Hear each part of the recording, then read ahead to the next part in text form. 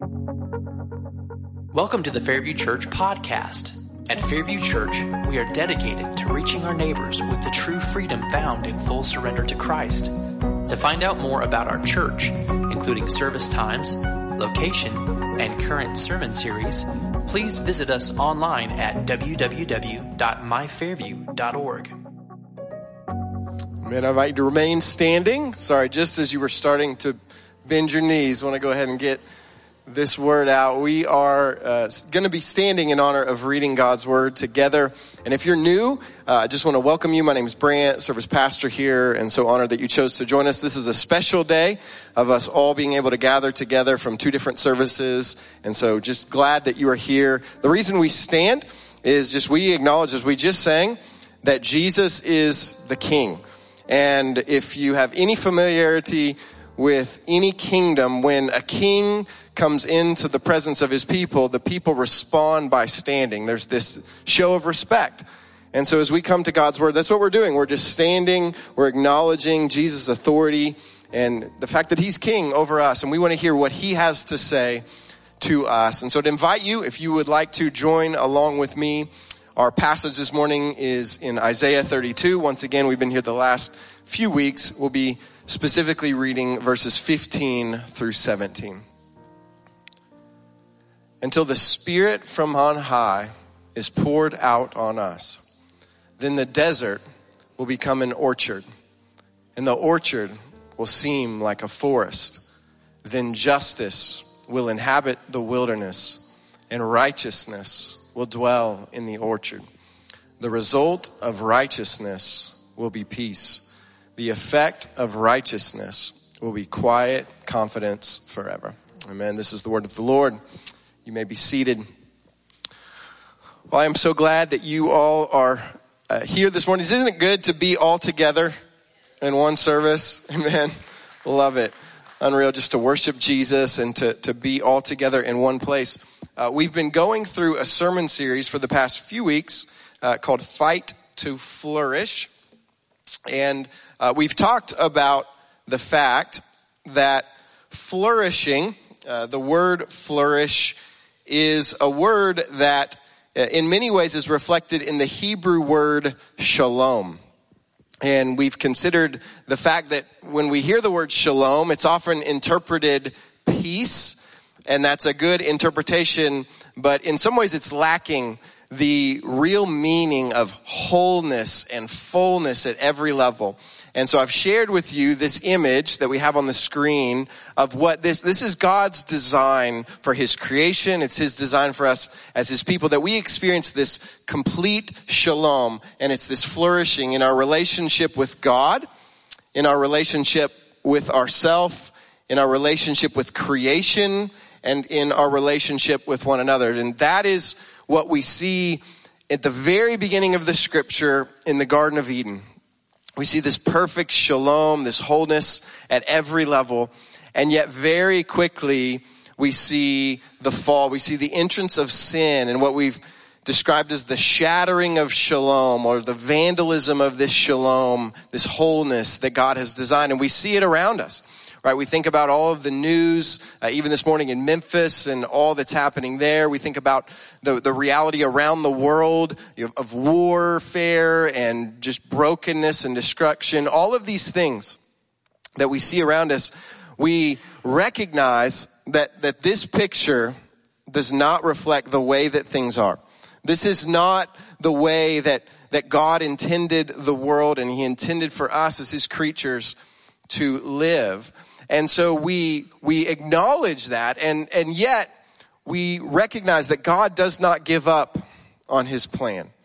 There is still hope. To those who feel hopeless, or they feel like, man, everything's just going downhill, we say, no, God is not giving up on his plan. He still has purposes, and he still has this ultimate plan of restoring this shalom. But there's a reality that we have to consider, which is that because of sin, because of the rejection of God's good design for us as his creatures, we have the entrance into creation of what the Bible refers to as the world.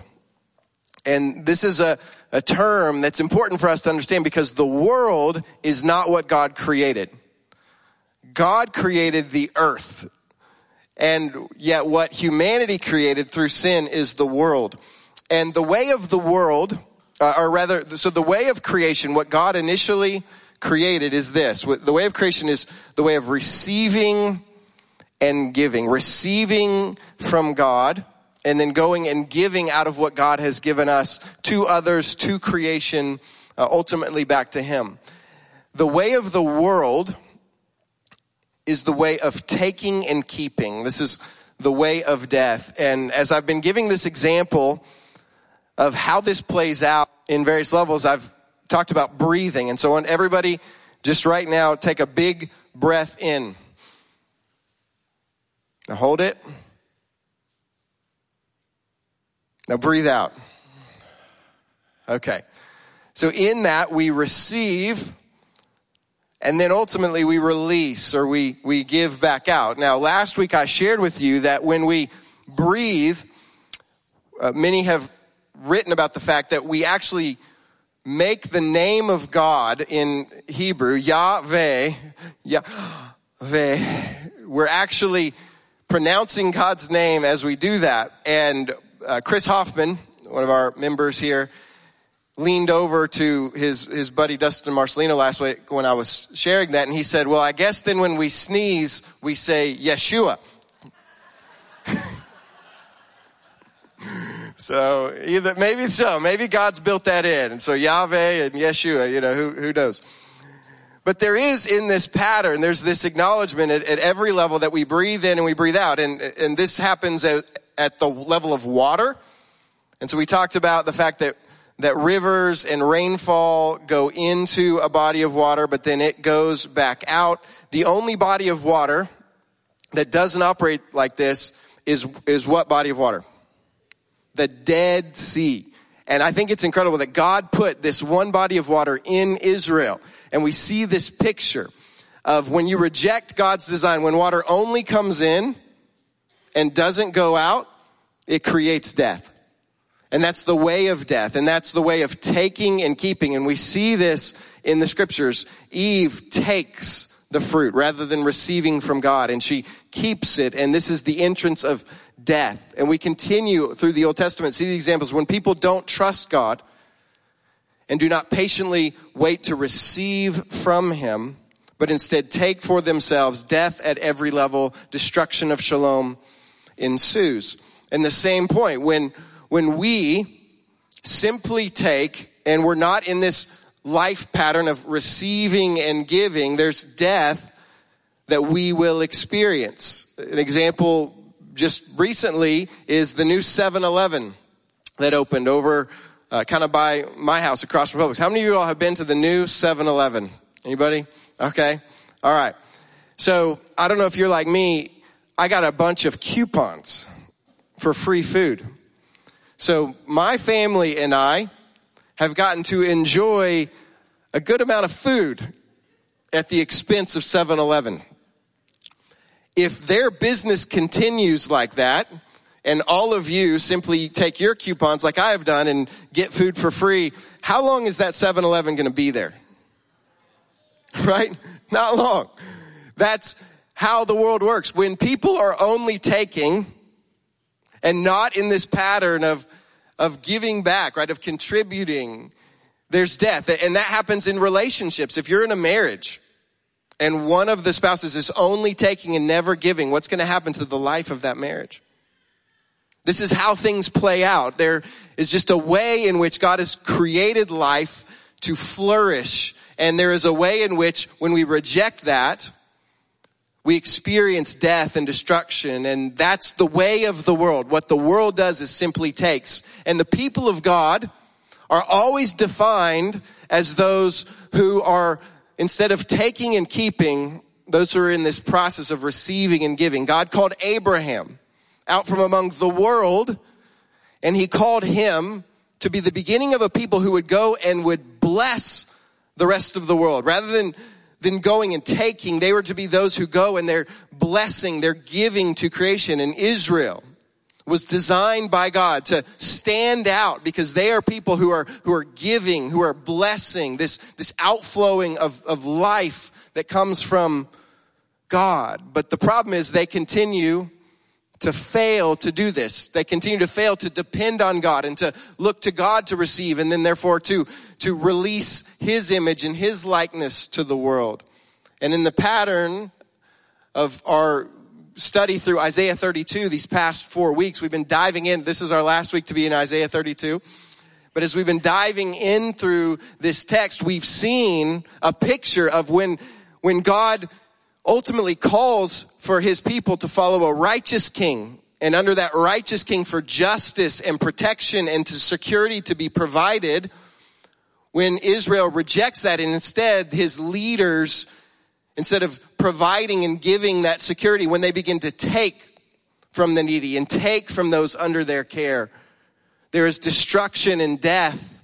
And Isaiah visualizes this naturally with these thorns and these thistles, which are pictures back to Genesis of the curse, of desert, and this imagery that we have of death in all of these ways. And that's the way that things have played out because of Israel's rejection to be this picture of life-giving that God designed. And yet, while things were not looking good, while there was injustice and unrighteousness, rather than God's design, we see the promise that we looked at this morning, that one day the Spirit from on high will be poured out. And in all of these images and experiences of death and lacking and taking in these various ways, life and flourishing will be provided.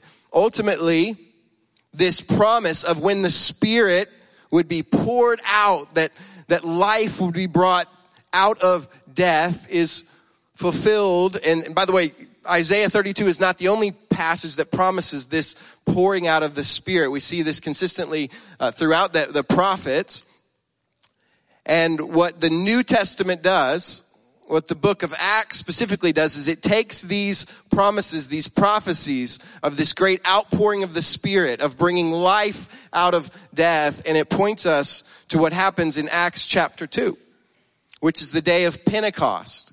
And Pentecost is a Hebrew festival. It's also called the festival, the Feast of Weeks. It's a first fruits harvest is a piece of it, because it's the grain harvesting, which is the first element of all of the harvest. And yet it's also the giving of the law, the giving on Sinai. And so we see that the early church, these followers of Jesus, are gathered together in Acts chapter 2 in one room. So just like us, we're all here in this one room, in this one space, and the Spirit of God is poured out. And we see that just as the Feast of Weeks, or the Feast of Pentecost, was a first fruit, so now in this room with the church gathered, they are now the first fruits of a new humanity. Just as the Spirit of God was breathed out on creation at the beginning, now the Spirit and the wind is breathed out in this new creation of people. And here's what I want us to see. The church is to be the first fruits of a whole new kind of humanity. A group of people that represent the future. Augustine writes about this in The City of God. We're to be the city of the future that exists right now in the present.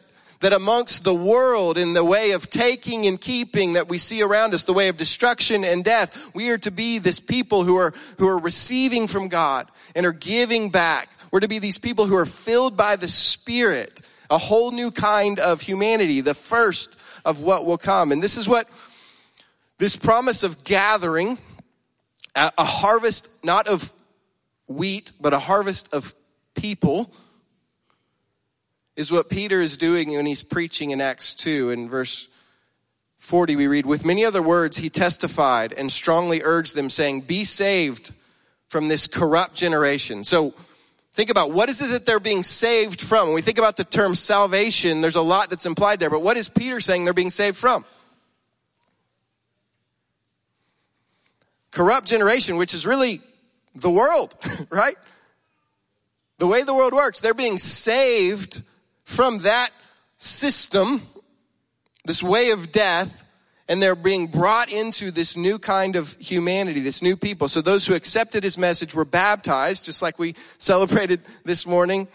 That's the way of entrance into this new humanity, this new creation people. And that day about 3,000 people were added to them. And so this is first fruits. This new people brought out of the world and into this new creation people. And Acts goes on to describe what this looks like, what it is the first fruits of this new humanity looks like. In verse 42, they devoted themselves to the apostles' teaching, to the fellowship, to the breaking of bread, and to prayer. Everyone was filled with awe. And many wonders and signs were being performed through the apostles. Now all the believers were together and held all things in common. They sold their possessions and property and distributed the proceeds to all as any had need. Every day they devoted themselves to meeting together in the temple and broke bread from house to house. They ate their food with joyful and sincere hearts, praising God and enjoying the favor of all the people. Every day the Lord added to their number those who were being saved. You see this picture. What were they doing with what they had? They were sharing. They were giving, right? To use. So they acknowledged that everything that they had was from who? Was from God. They had received it from God. And because of that, because they were living in that reality, they were able to share and to give this picture of life. And guess what? This kind of community, this life-giving, sharing community stood out to the world. And what was happening to the people around them who were watching the way that they were living? They wanted in, right?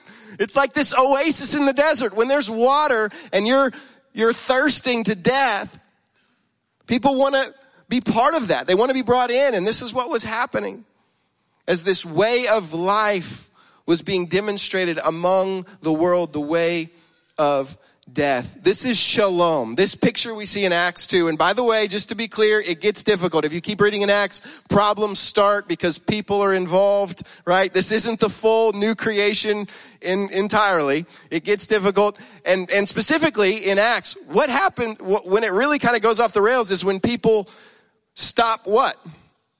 They stop sharing, they stop giving, and they start taking and keeping. And that's when God gets involved and things really, again, go off the rails because they're once again refusing God's design for life. And so corruption comes in. But this is shalom, right? This, for just a moment, this is this new Eden kind of picture of people in fullness and wholeness and peace with one another and with God and creation. And it's good. Paul writes to the church in Ephesus because he doesn't want to give up on this vision. He believes that churches, these gatherings of people, by the way, that's an important aspect. The word ecclesia is not about a building. It's about what? People. It's these gathering of people. And that's something specific because the people, right, are the heart of what it means to be this church, this gathering, these who are gathered together. And so Paul writes to them, he says, therefore I, a prisoner in the Lord, urge you to walk worthy of the calling you have received, with all humility and gentleness, with patience. Why do you have to have patience? Because people are involved. It's difficult. Bearing with one another in love, making every effort to keep the unity of the Spirit. Does this say to form or to start the unity of the Spirit? No, it's the Spirit, the pouring out of the Spirit that gives this unity, yet we are called to keep it, to maintain it through the bond of peace, shalom. There's one body and one Spirit, just as you were called to one hope at your calling, one Lord, one faith, one baptism, one God and Father of all, who is above all and through all and in all. And then I'm going to jump down to verse 15 where he picks it up again. But speaking the truth in love, let us grow in every way into him who is the head, Christ. From him the whole body, fitted and knit together by every supporting ligament, promotes the growth of the body for the building up for building up itself in love by the proper working of each individual part. And so out of this passage, as we've looked at Acts 2, and then we see this call in Ephesians, I want us to see what it is that unites this new creation people, the body of Christ, together. First, we have one Father. That's what Paul says. That there is the one God and Father of us all. And so what does that make us to one another? We're brothers and sisters. We're united together in this family with our Father who adopted us through Christ. So we have one Father. Secondly, we are one body. Now, whose body is that, according to Paul? Christ's, right? There's one head. There's one head of the church, and that's Jesus Christ. He's the head of the church, and yet we are the body. And what does that make us to one another? Well, we're members. We're all given different gifts. How many of you all spend a lot of time thinking about your little toe? How many of you all have stubbed your little toe? Suddenly you're very aware of this part of your body. You realize, okay, we all need each other. And this is the way we're put together as the body of Christ, connected with one another. One spirit. And the way that the New Testament describes this is a temple of living stones. That we're to be these living stones united together as this spiritual temple, filled by the Spirit, empowered by the Spirit.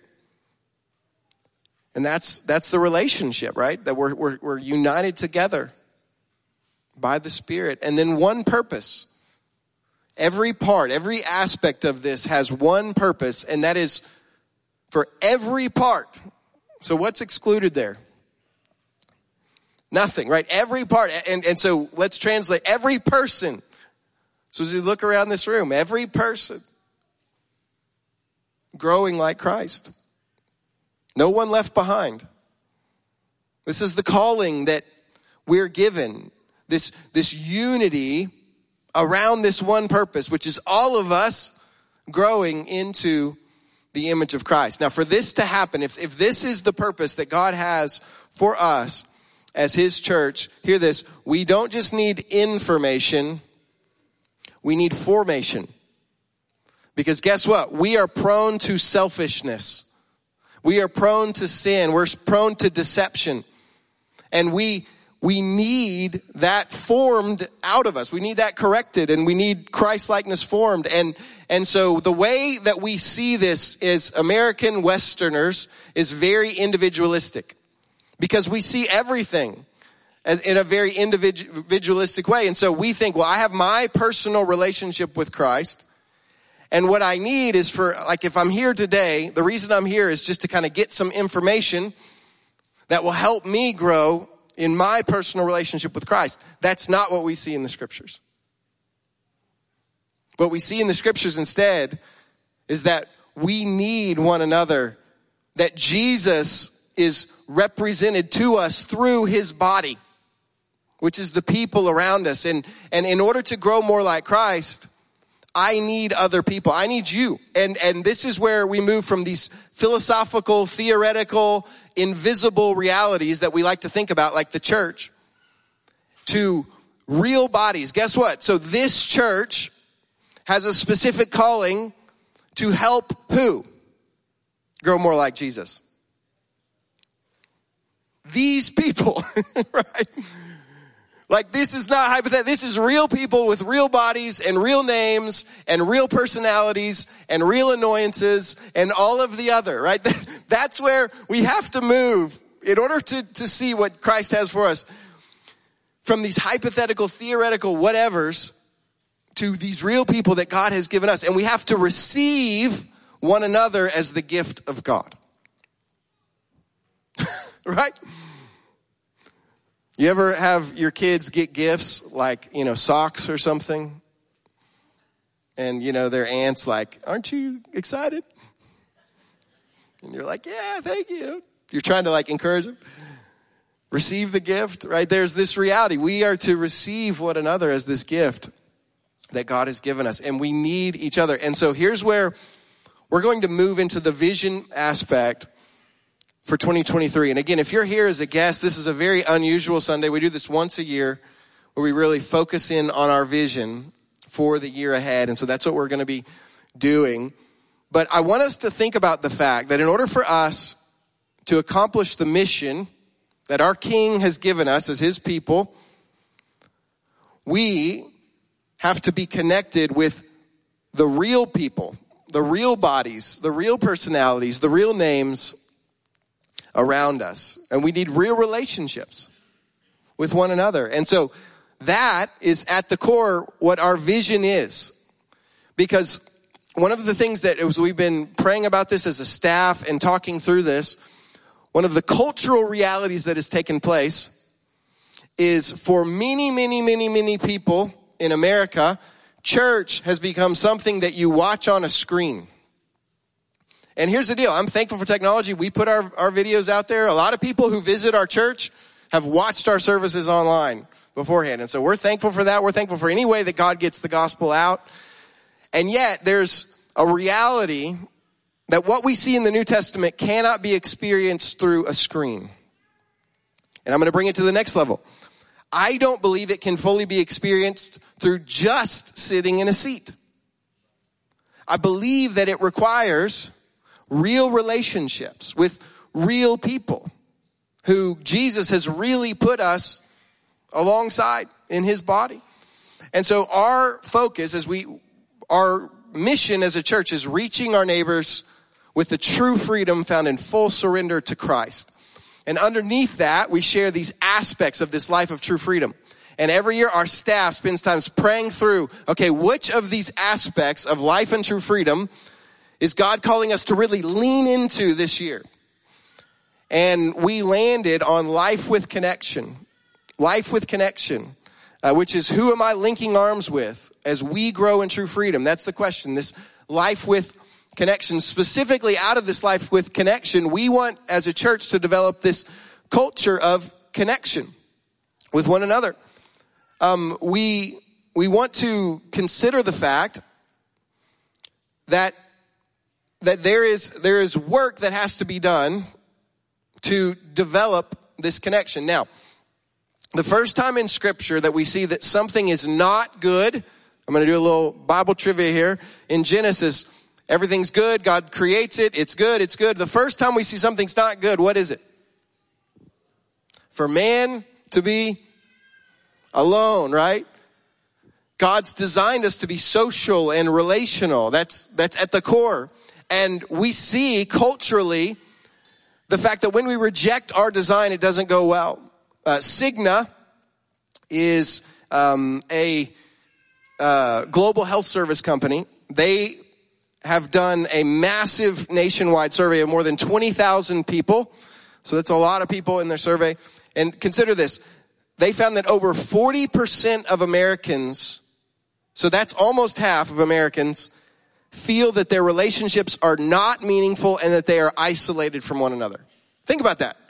Almost half of Americans, according to this study, don't feel like they have meaningful relationships and feel isolated from one another. That's a problem.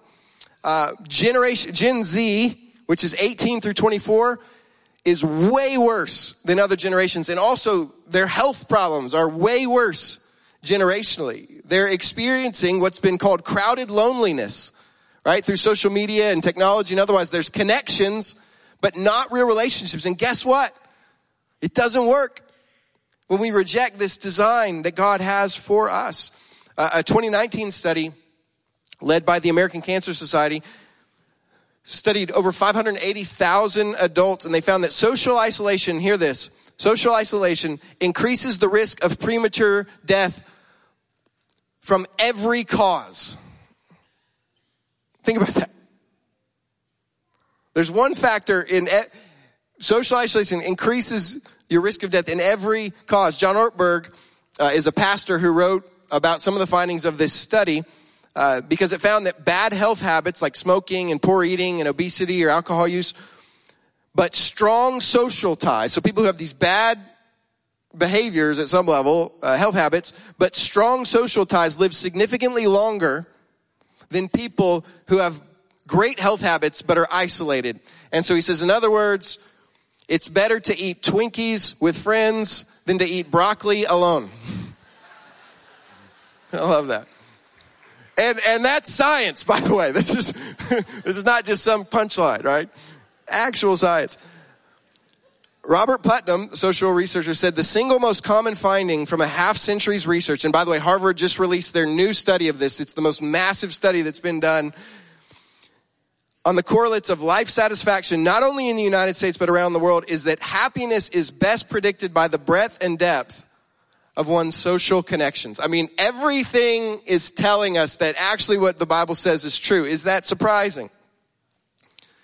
Now, so as we consider these realities, again, this is not just a program for wellness. I want to be clear about that.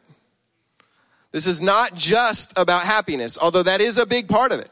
Ultimately, it's about holiness, about growing more like Christ. But I think that all of these elements are connected in what God desires for us. So how do we develop this culture, not of isolation and individualism that we see and the loneliness that comes out of that, but how do we actually develop a culture of connection?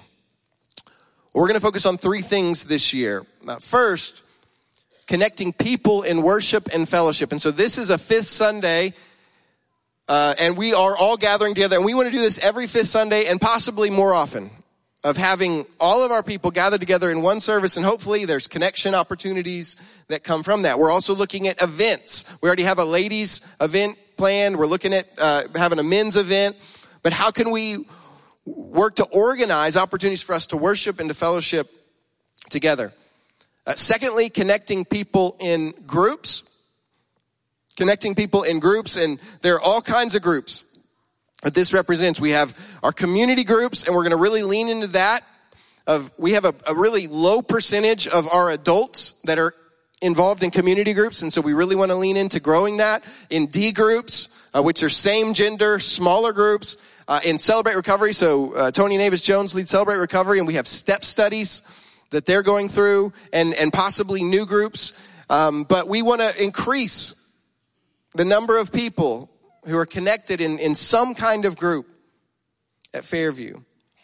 And then third, connecting people with the next generation. So we want to, and I'm going to give a little bit more data on this, but we want to see the connections be between generations. To see these intergenerational relationships that are massively important. So if our responsibility, our purpose as a church is to see everyone growing more like Jesus, that includes the little people, right? That includes, I mean, one of the most exciting days for me recently was I got to baptize my middle son, John Martin, and there were 4 other boys that I was able to baptize that day who were about the same age as John Martin. And that was, man, it's just so exciting. Man, what can God do? And I want us as a church to lean in. Last week we baptized kids. This week we baptized more kids. Like, God's working in our kids. And he is inviting us into this opportunity of helping them grow more like Jesus. And guess what? That helps us too, right? It all works together. And so I want us to lean into that. Specifically, our vision, because what can we measure? We want to see, our vision for 2020 through 23 is to see 500 people commit to life with connection. And this is raised dramatically. Initially, we had 300, which would do a little work for us, and then we almost doubled that. Because we're like, we got to set a vision that we really are going to have to depend on God for and lean into this. And so there's a lot that's coming. But I want you to consider, so as you think through, now let me do this. I want to just really quickly go through some slides when it comes to the next generation. Because one of the needs, there's a need that we have to help people connect, adults connect in relationships through community groups. And that's a big push. We're going to work on that. And D groups and step studies. But we have a need as a church, just being frank with you all, the biggest bleeding aspect of our church in terms of need is our family ministry, and particularly our kids ministry. Because guess what? There's a lot of people in the room who have come fairly recently with young kids. We're growing in a large percent with these young families, and our numbers have been through the roof in our kids ministry, and we thank God for that. But we're having to grow our classes, and we're going to need to continue expanding our classes. So we have a significant need for people who will invest. And by the way, you don't have to be a teacher.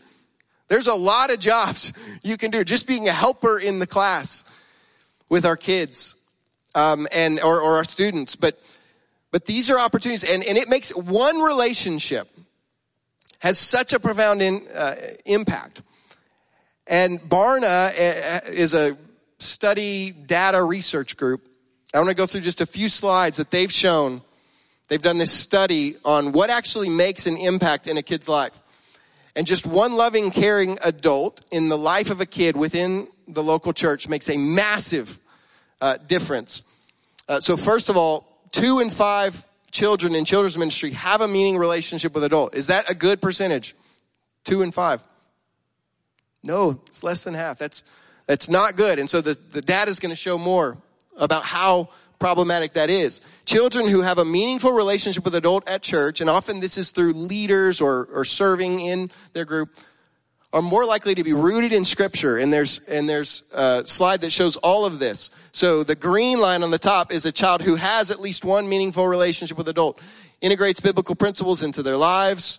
64 versus 24% studies the Bible on their own. 64 versus 20% understands crucial principles from the Bible. 62 versus 21 understands the big picture of the gospel. 61 to 23 memorizes Bible verses and creeds. 58 to 21. And so it makes a massive difference, right? You see the difference. And these are all church kids. All of these are kids who are in churches, connected to a church. But that relationship is massively impactful. Next, kids are also seen to be grounded in children's ministry and the life of the church. They're connected relationally. And I'll tell you what, we're going to put these out there. I'll share these slides with you instead of going through all it makes a massive difference, right? In church matters to my child. My child looks forward to church. My child learns things about faith in church that I can't teach them. These relationships, not just parental. But then the next component, jump to the next one. Understanding and facilitating intergenerational relationships can be a worthwhile investment in the future of the church. And that may be it. There's more data, so we'll share that. But here's what I want you to see. God has designed this where again, this is not just going to a place or like downloading information. It's about people. And when kids have real relationships with real adults who are not their parents, it has a massive impact on your life. How many of you all can remember an adult who made an impact significantly on your life when you were a kid? Okay. You could tell me their name. And guess what? All of this data, when you go up to 5 relationships, it just skyrockets. It's massive. And there's a book called Resilient that's come out of this. And so here's what I want to, on all of these levels, I just want to land the plane. You should have received a card like this when you came in the door, Next Steps card. And what I want you to do is to consider what your next step might be. Maybe you haven't connected with the church and you've never even become a follower of Jesus. And that's the step. Maybe you'd like to take the step of obedience of baptism, of identifying with Jesus and his people. Become part of our membership process or join a community group or serve in a ministry. So those cards are with you, and we're just going to ask you to leave them under your chair when you leave this morning. And just leave them there. We'll get them. But we would love to help you take your next step, whatever that is, to being involved in this life with connection. I'm going to invite Lydia to come up. So a big piece of this puzzle is Lydia McMillan. And so some of you all know this.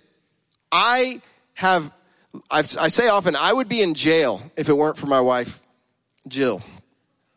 Because I am so disorganized and forget things and all kinds of realities.